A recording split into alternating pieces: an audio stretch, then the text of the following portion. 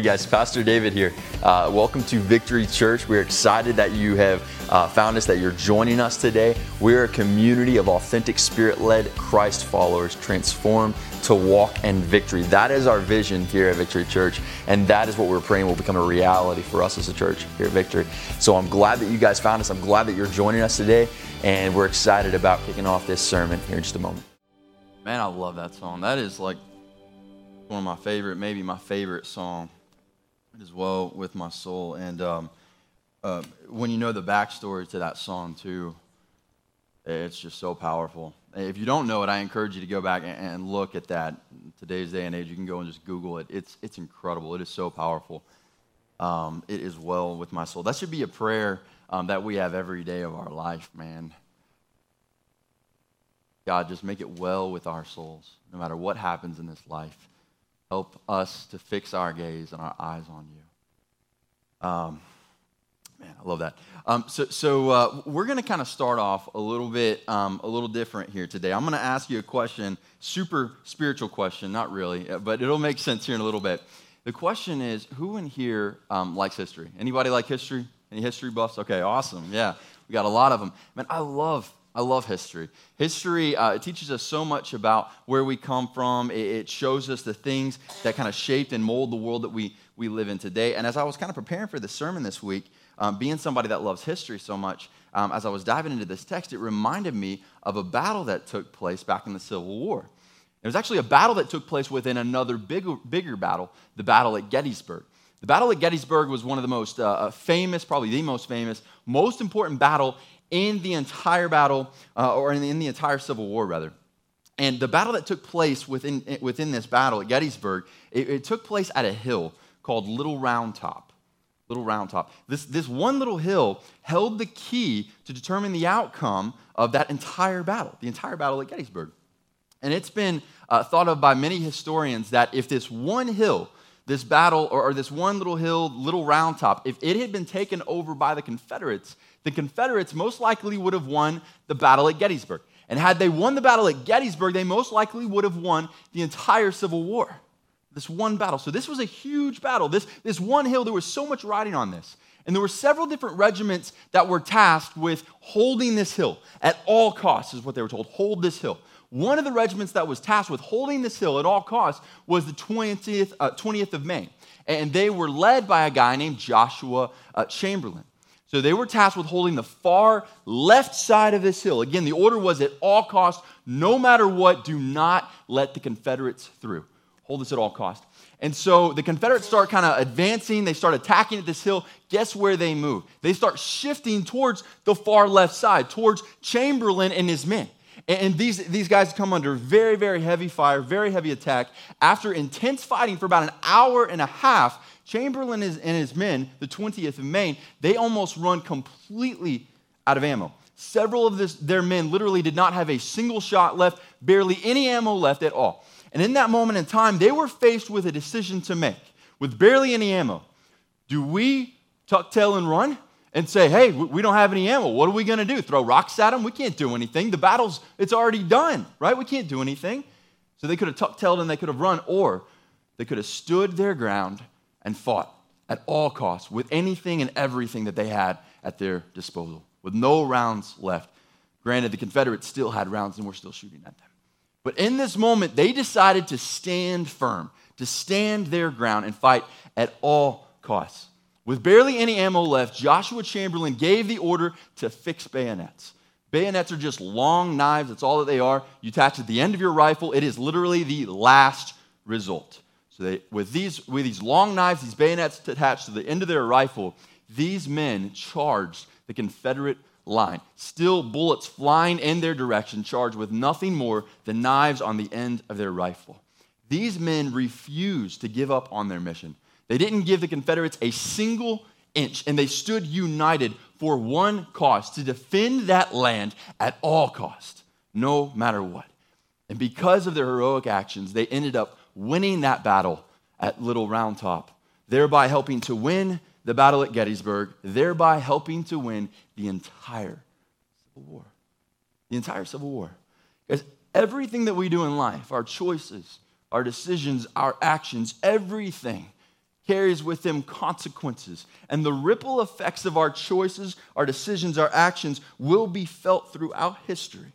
If these men had changed even just a little bit of their choice, their actions, even if it just swayed just a little bit, it could have completely tipped that battle.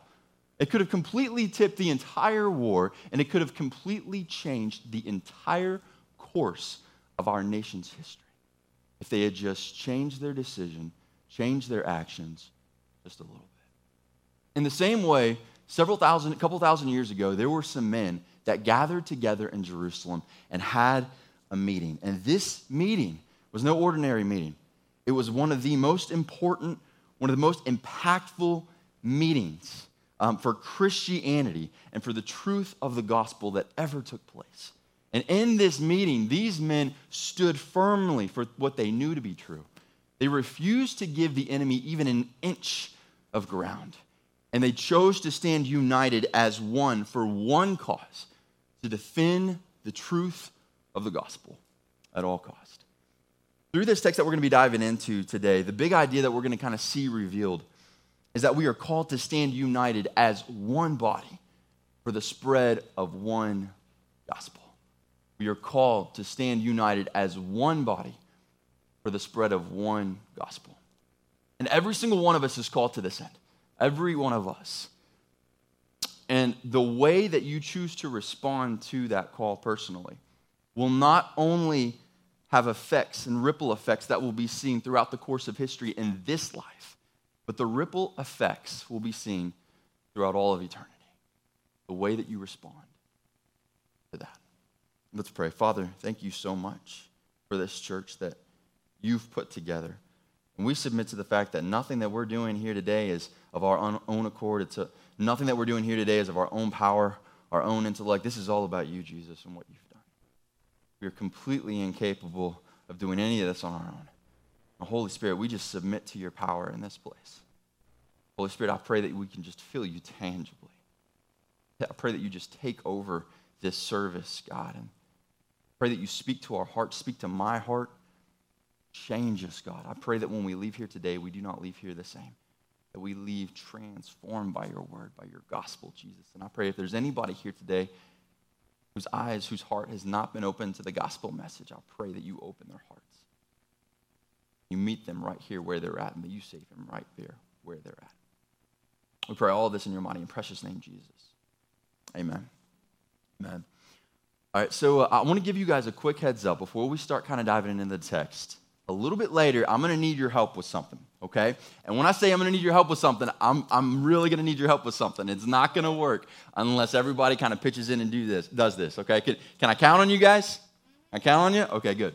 All right, so what I'm going to need you to do, quick heads up, go ahead and raise your hand if you've got a smartphone. Any kind of smartphone, Apple or Android will do. Raise your hand nice and high, Apple or Android. Of course, people that love Jesus, they're going to have Apples, Androids. That's okay. God uses those things as well. I'm kidding, of course.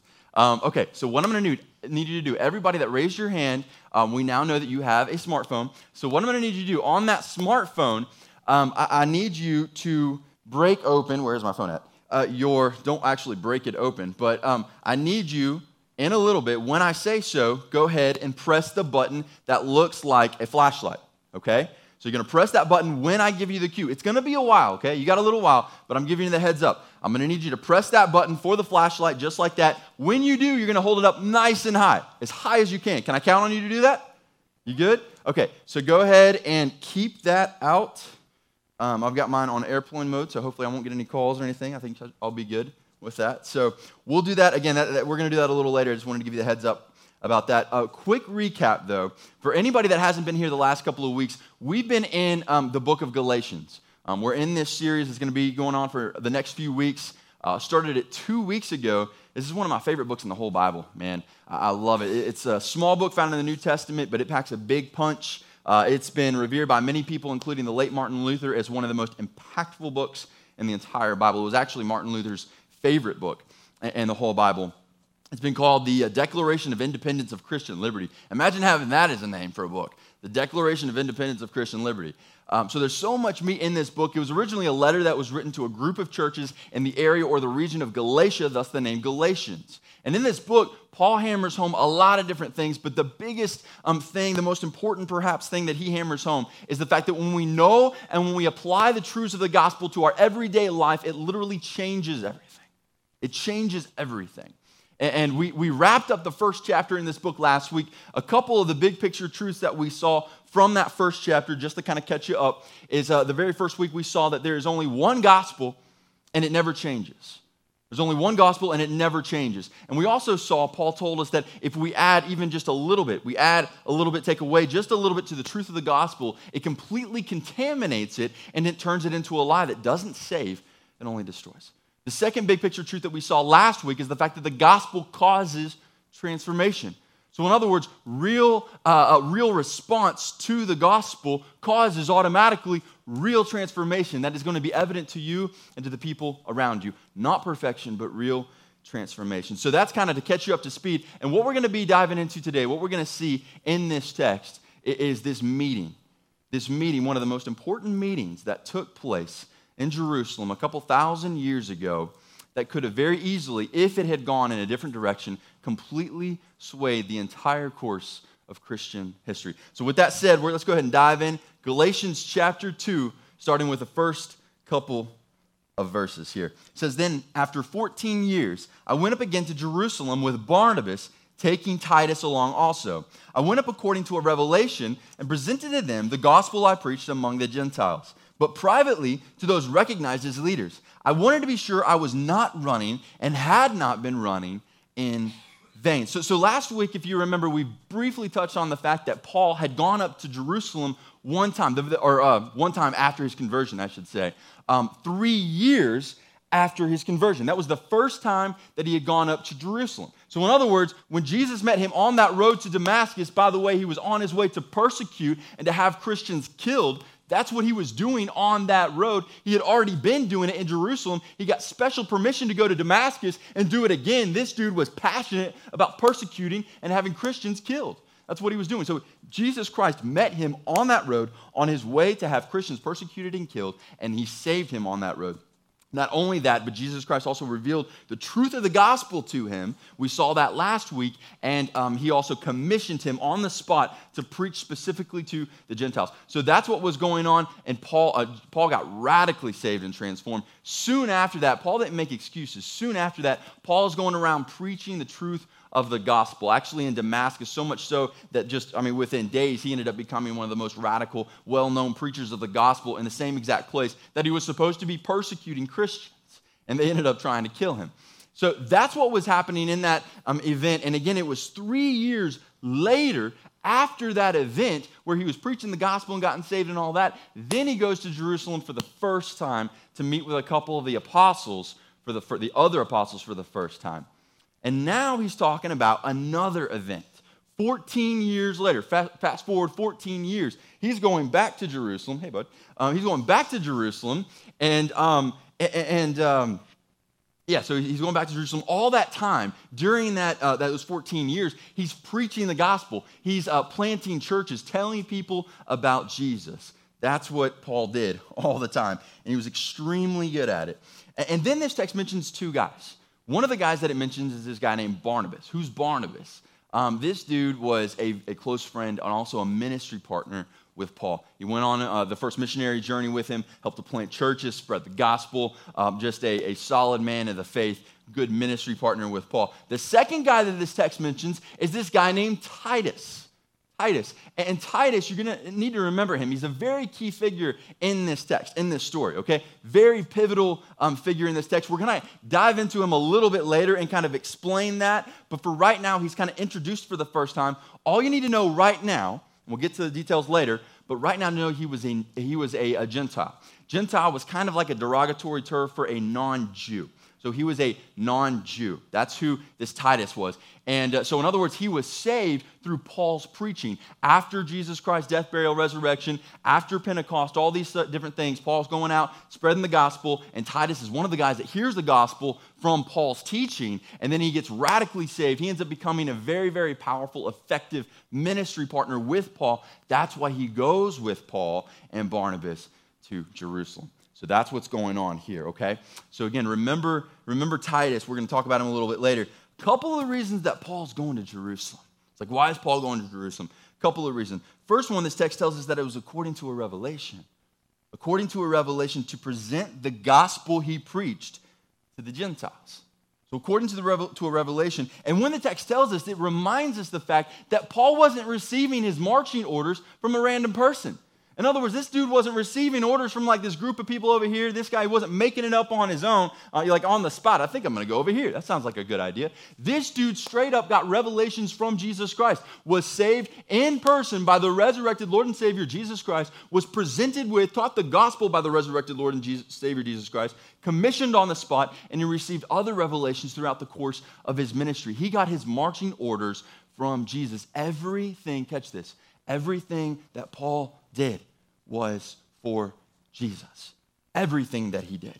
And guys, this points us to the fact that everything that we do as a church, everything that we do in our community is called to be done for Jesus, in the name of Jesus. Our mission, our main mission as Christians is to bring glory to God, the Father, to bring glory to God by making Jesus Christ famous. And we make him famous in our lives, we make him famous in our families' lives, we make him famous in our churches, and we make him famous in our missions. Everything that we do, that's what we're called to do. Make Jesus Christ famous, thereby bringing glory to God. It doesn't matter if you're sharing the gospel with thousands of people. It doesn't matter if you're going out feeding the hungry, which you're going to be able to do again on the 17th coming up, by the way.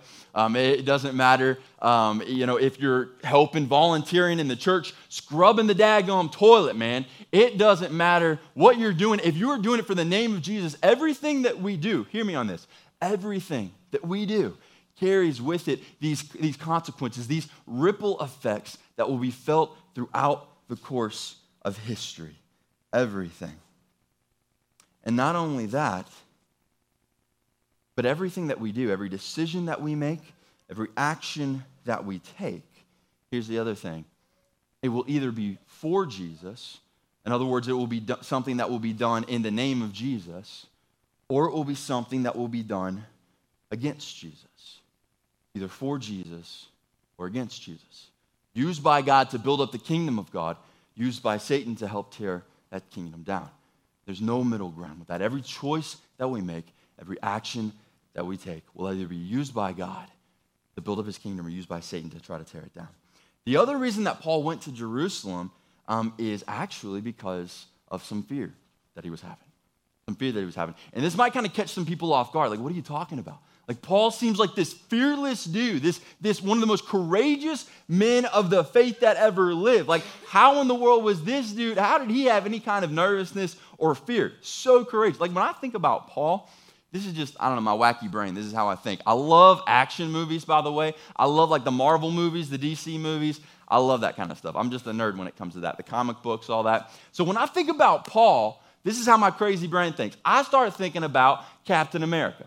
I start thinking about this dude, Captain America, because he's one of those guys that, like, no matter what's going on, in the face of, like, the worst fears, everybody else is panicking, running around, and, like, the world is getting, I don't know, like, taken over by aliens or something like that. Captain America is the dude that's just standing there all cool, calm, collective, and looking awesome at the same time. That's him. And so I start thinking about that dude when I think about Paul.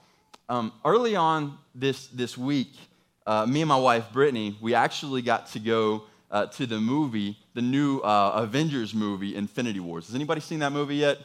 Anybody? Like one of you? Okay, all right. It was an awesome movie. So, and it was crazy. The end of the movie, it kind of ended like, no, I'm just kidding. I'm not going to tell you the ending. But if you like those kind of movies, you won't be disappointed. Just know that it was a good movie. You like that kind of stuff. But the basic premise of this movie, there was like this alien invasion. Because of course, if you're going to have like a really cool movie like that, an action movie, you're going to have an alien invasion, right? So there's an alien invasion, And these guys come down, wreaking havoc all over the place. Then you see a couple of these Avengers that are kind of in this fight, this bustle with a couple of these aliens, the creepy-looking, weird-looking alien dudes.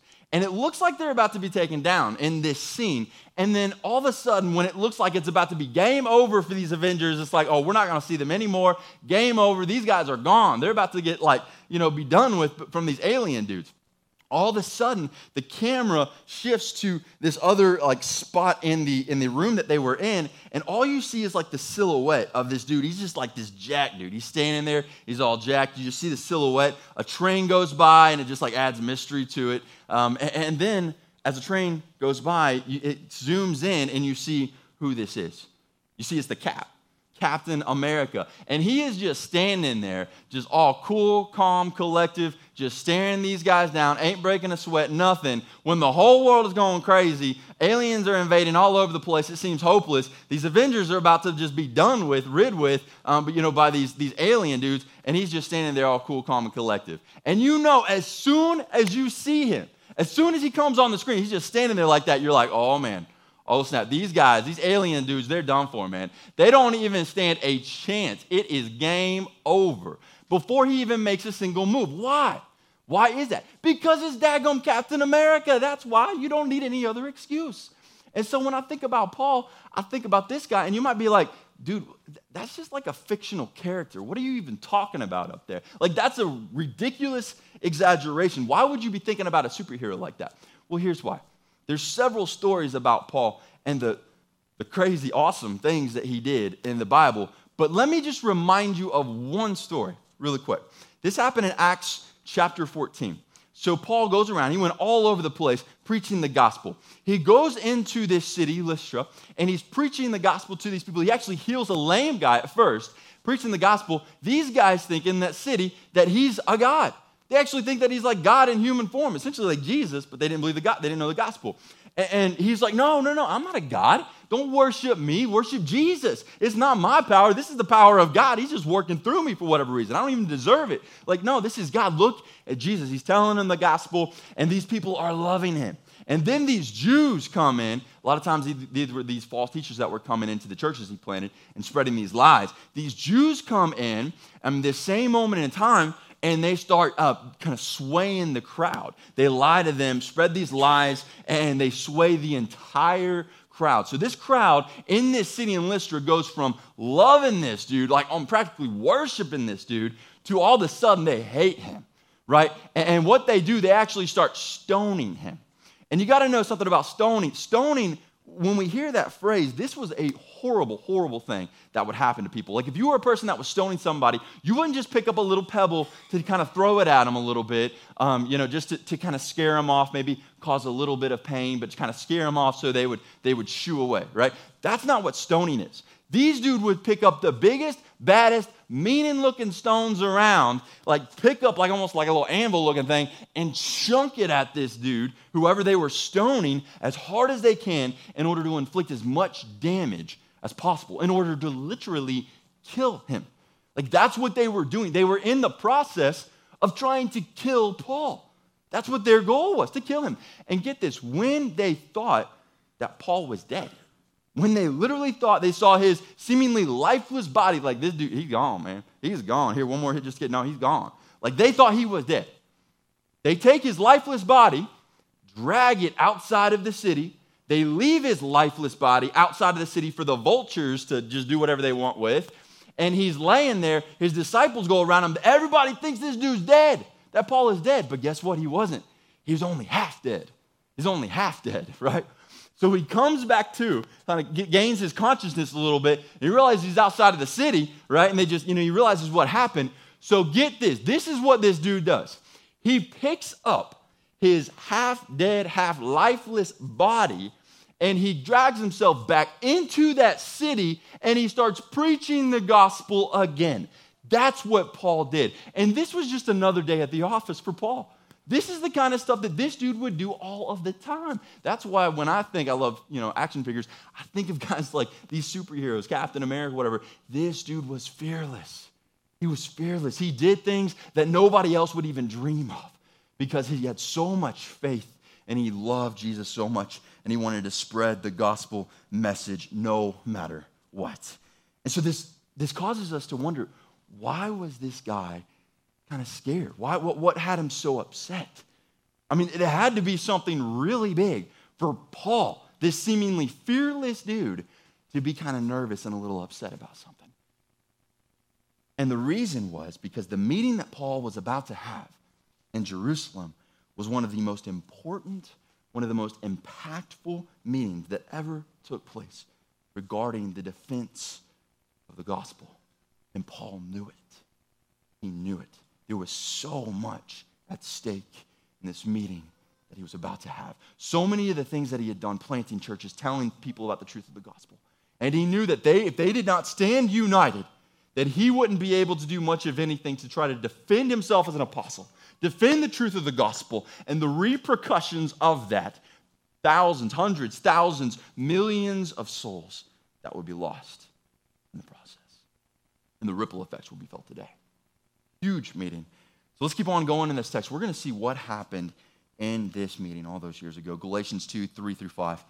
But not even Titus, who was with me, this is Paul talking, not even Titus, who was with me, was compelled to be circumcised, even though he was a Greek. This matter arose because some false brothers had infiltrated our ranks to spy on the freedom we have in Christ Jesus in order to enslave us. But we did not give up and submit to these people for even a moment, so that the truth of the gospel will be preserved for you. In this text, we get another profound picture at just the magnitude of this meeting, what was going on, what was taking place, what was at stake. Paul tells us that the freedom that we have in Christ and the truth of the gospel were at stake. The freedom that we have in Christ and the truth of the gospel. And in this text, we see what the outcome was, that these men stood united. They decided to stand united as one body of believers for the spread of one gospel, and praise God, thank God that they decided to do that, to stand united for the spread of the gospel and not sway at all, even a little bit, in the truth of the gospel.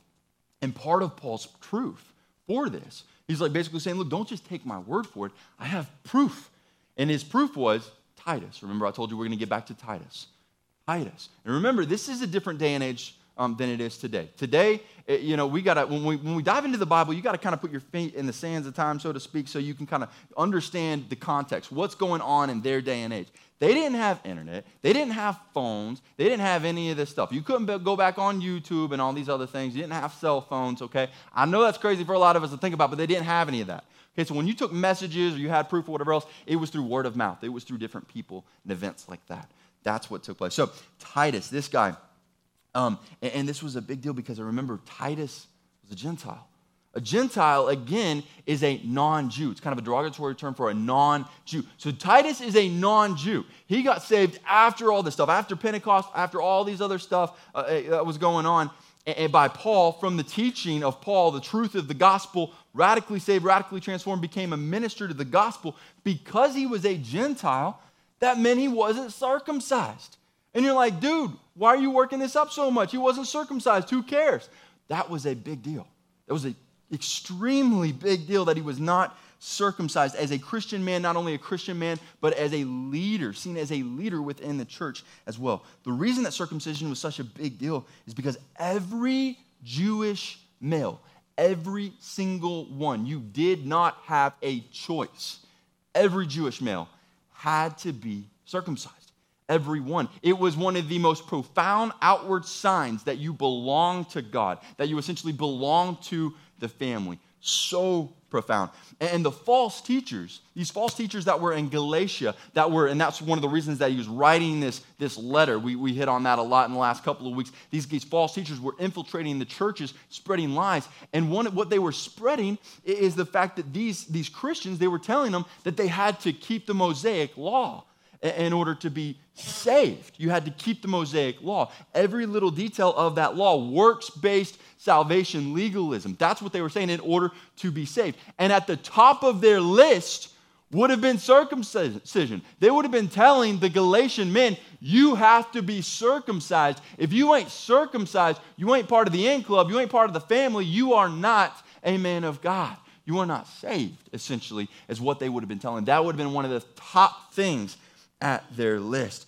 In other words, these guys were telling them that they had to earn your salvation by doing the right thing at the right time, saying the right thing, wearing the right thing, all that. This is legalism, guys. It's legalism, which tells us that you got to earn God's favor rather than receiving it as a free gift of grace through Jesus Christ. And that is a lie. But in this letter, Paul is telling us, guys, look at Titus. Look at Titus, a Gentile who was not circumcised. Even though he was there, he was in the meeting, not just with me, he was there in the meeting with James, with John, with Peter, all these other leaders in the church, the other apostles who were Jews before, right? So these guys were circumcised. He was in that meeting. And Titus was known to be a man of God, a leader in the church. And so if this dude in that meeting with James, John, all these other guys, if he had discovered that he needed to keep every detail of this law in order to be saved, if he needed to be circumcised, he would have been circumcised on the spot. No questions out. He would have been circumcised, but he wasn't. He wasn't because he knew that there wasn't any reason to. Why? We're saved by grace alone, through Christ alone. That's why. Saved by grace alone, through Christ alone, and not by works. Guys, hear me on this. The law does not save. Only Jesus does. Jesus is the only one that saves. Legalism leads to slavery under the law, but grace leads to freedom in Christ. Timothy Keller said, Christianity is about who I am in Christ, not what I do for him. Who I am in Christ, not what I do for him. Before Christ, we were in slavery. We were in bondage to the law. We could never fulfill it. We were in slavery and captivity to the law. The law just reminded us how wretched, how sinful we were, and how desperately we need a loving, perfect Savior to save us and to redeem us and to set us free. And that Savior's name is Jesus Christ. Our salvation comes through Jesus Christ alone. And the Word tells us that everyone that calls on the name of Jesus and Jesus alone will be saved. Will be saved. Let's keep on going and see what happens in this scene. Last few verses here, verses 6 through 10. Now from those recognized as important, what they once were makes no difference to me.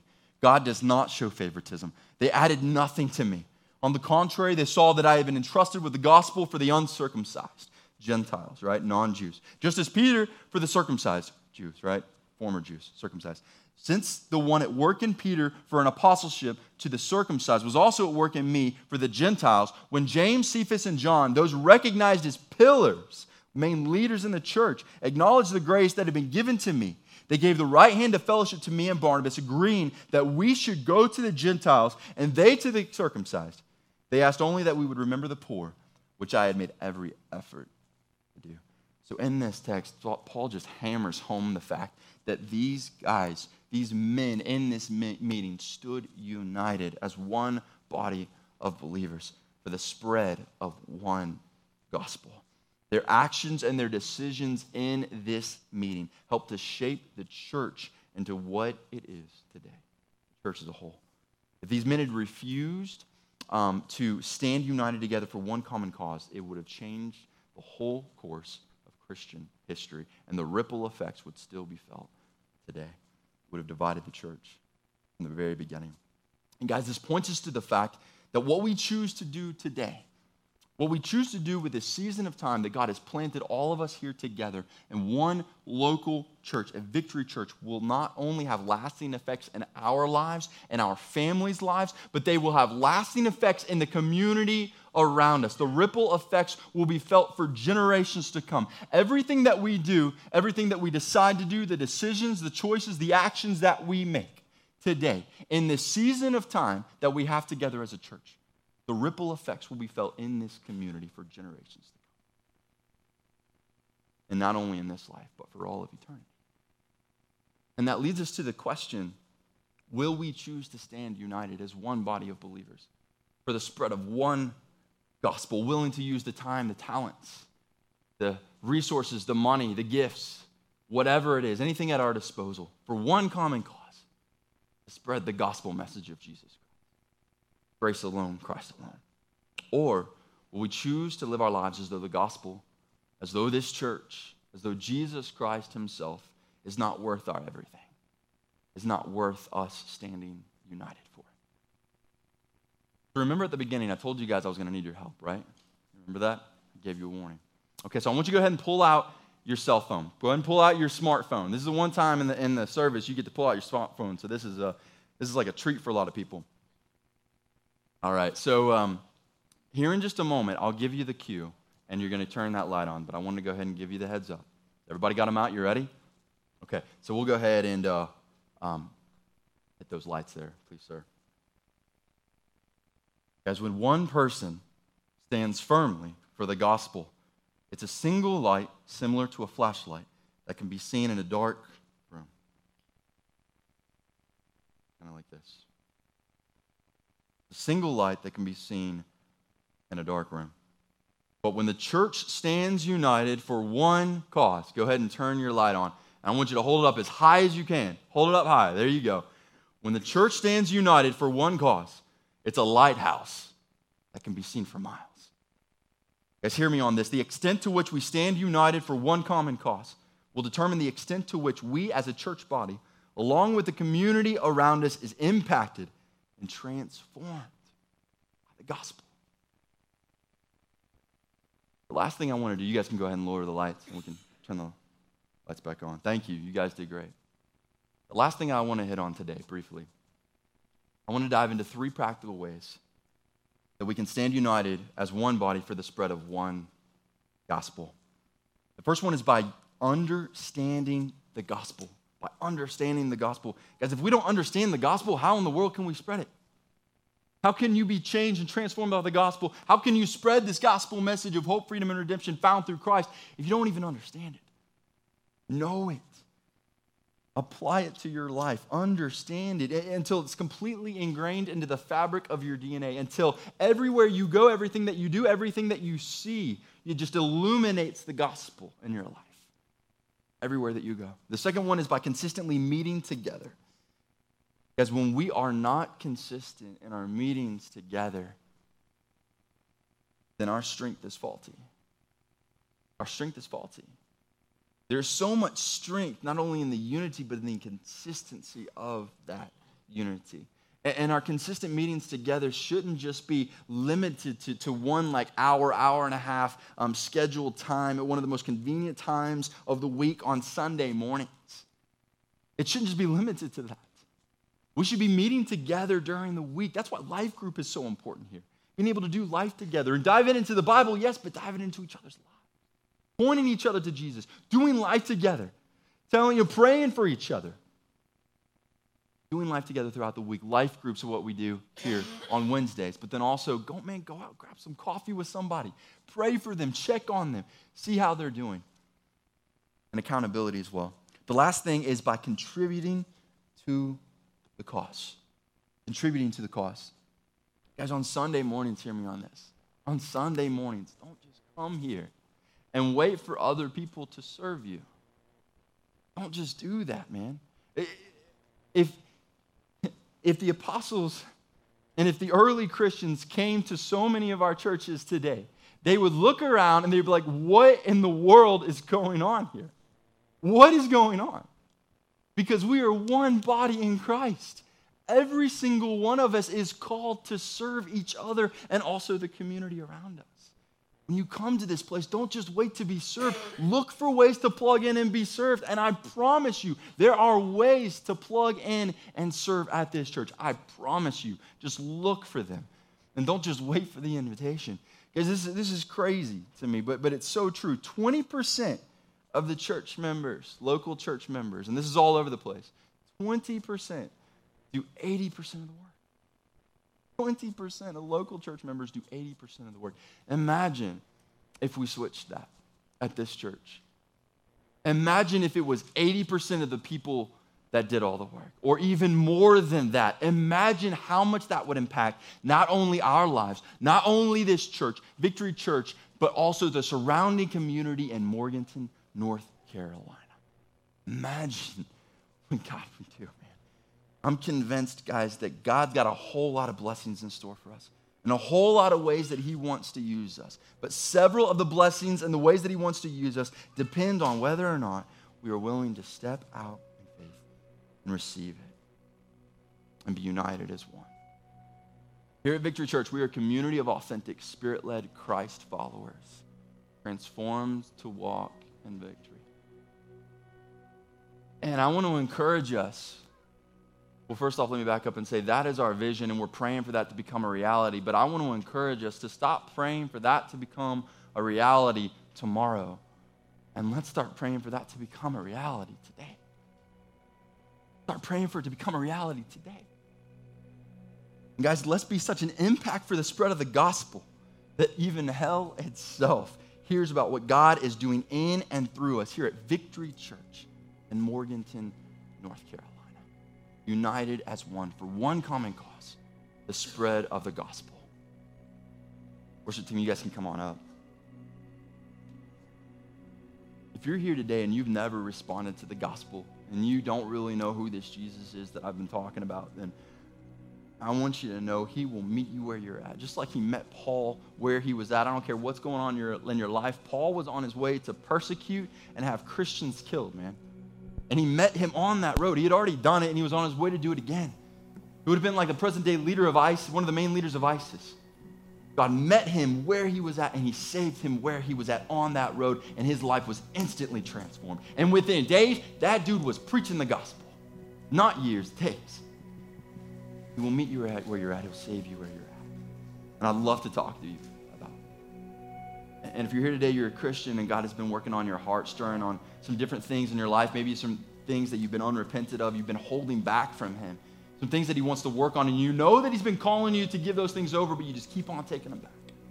I'll encourage you to respond to that today. Or maybe you're here today and something is that he's been talking to you about is some ways that you need to plug in.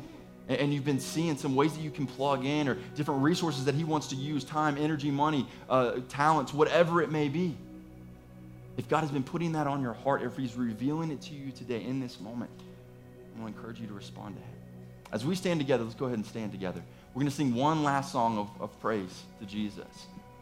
And whatever it is that God is putting on your heart, don't wait to respond to him. He loves you. He loves you. Guys, first off, I just want to say thank you for joining us today for the sermon. And whether you're somebody that's come to our church, or you're somebody that lives locally, you go to another church, maybe you don't even live here. I just want to say first and foremost, thank you for joining us. And I want to encourage you to respond in some way today, because, you know, when we hear a sermon, when we read the Bible, when we, whatever it may be, the point of that is for God to speak to us in some way, shape, or form. And so if you are a Christian, you've been a seasoned Christian, you know the Lord already, then the way that we can respond is just by, you know, asking him, God, what do you want me to do with the convictions that you're giving me based on this sermon, the way that you're speaking to me? What do you want me to do? And then respond to that. Maybe it's an area of your life that you've been holding on to and you haven't been giving it to him. And I want to encourage you to give that to him and step out in faith. Or maybe if it's, some unbelief that you've had and God has really convicted you of some things. Whatever it may be for you, it's different for everyone. I want to encourage you to respond to God and step in his direction. And the other thing too is if you are somebody that maybe you've listened to this and you've never responded to that gospel message, you've never been impacted by that gospel message, but now something is happening, God is kind of stirring in your heart and in your mind a little bit, then I want to encourage you to step out in faith, respond to that gospel message. And throughout the book of Acts, Acts tells us our history as a church. It shows us that, what that response looks like. So number one is to repent. And this word repent, all that means is just to turn from, our sinful ways, our sinful desires, turn from making ourselves God and all these other things in life God, and turn to God and just give him our life. And then on top of that response, after the repentance, there comes something else. And it's called baptism. And baptism is so key. It's so important. It's seen all throughout that book in Acts and the importance and significance of it. It's this symbol of death to the old self and then birth to this new life in Christ. And we die with Christ to the old self, and we are raised with Christ to walk in this new life.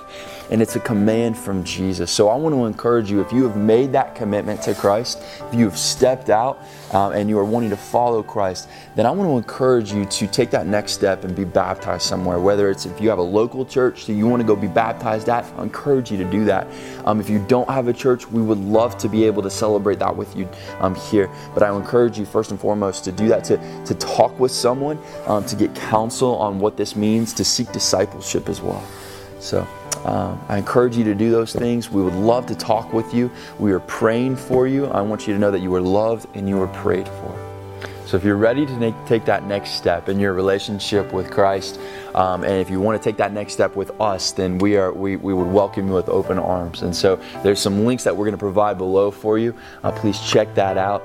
And again, if you have any prayer requests, please contact us. We'd love to pray with you. We'd love to talk with you. And we're excited about taking this next step with you.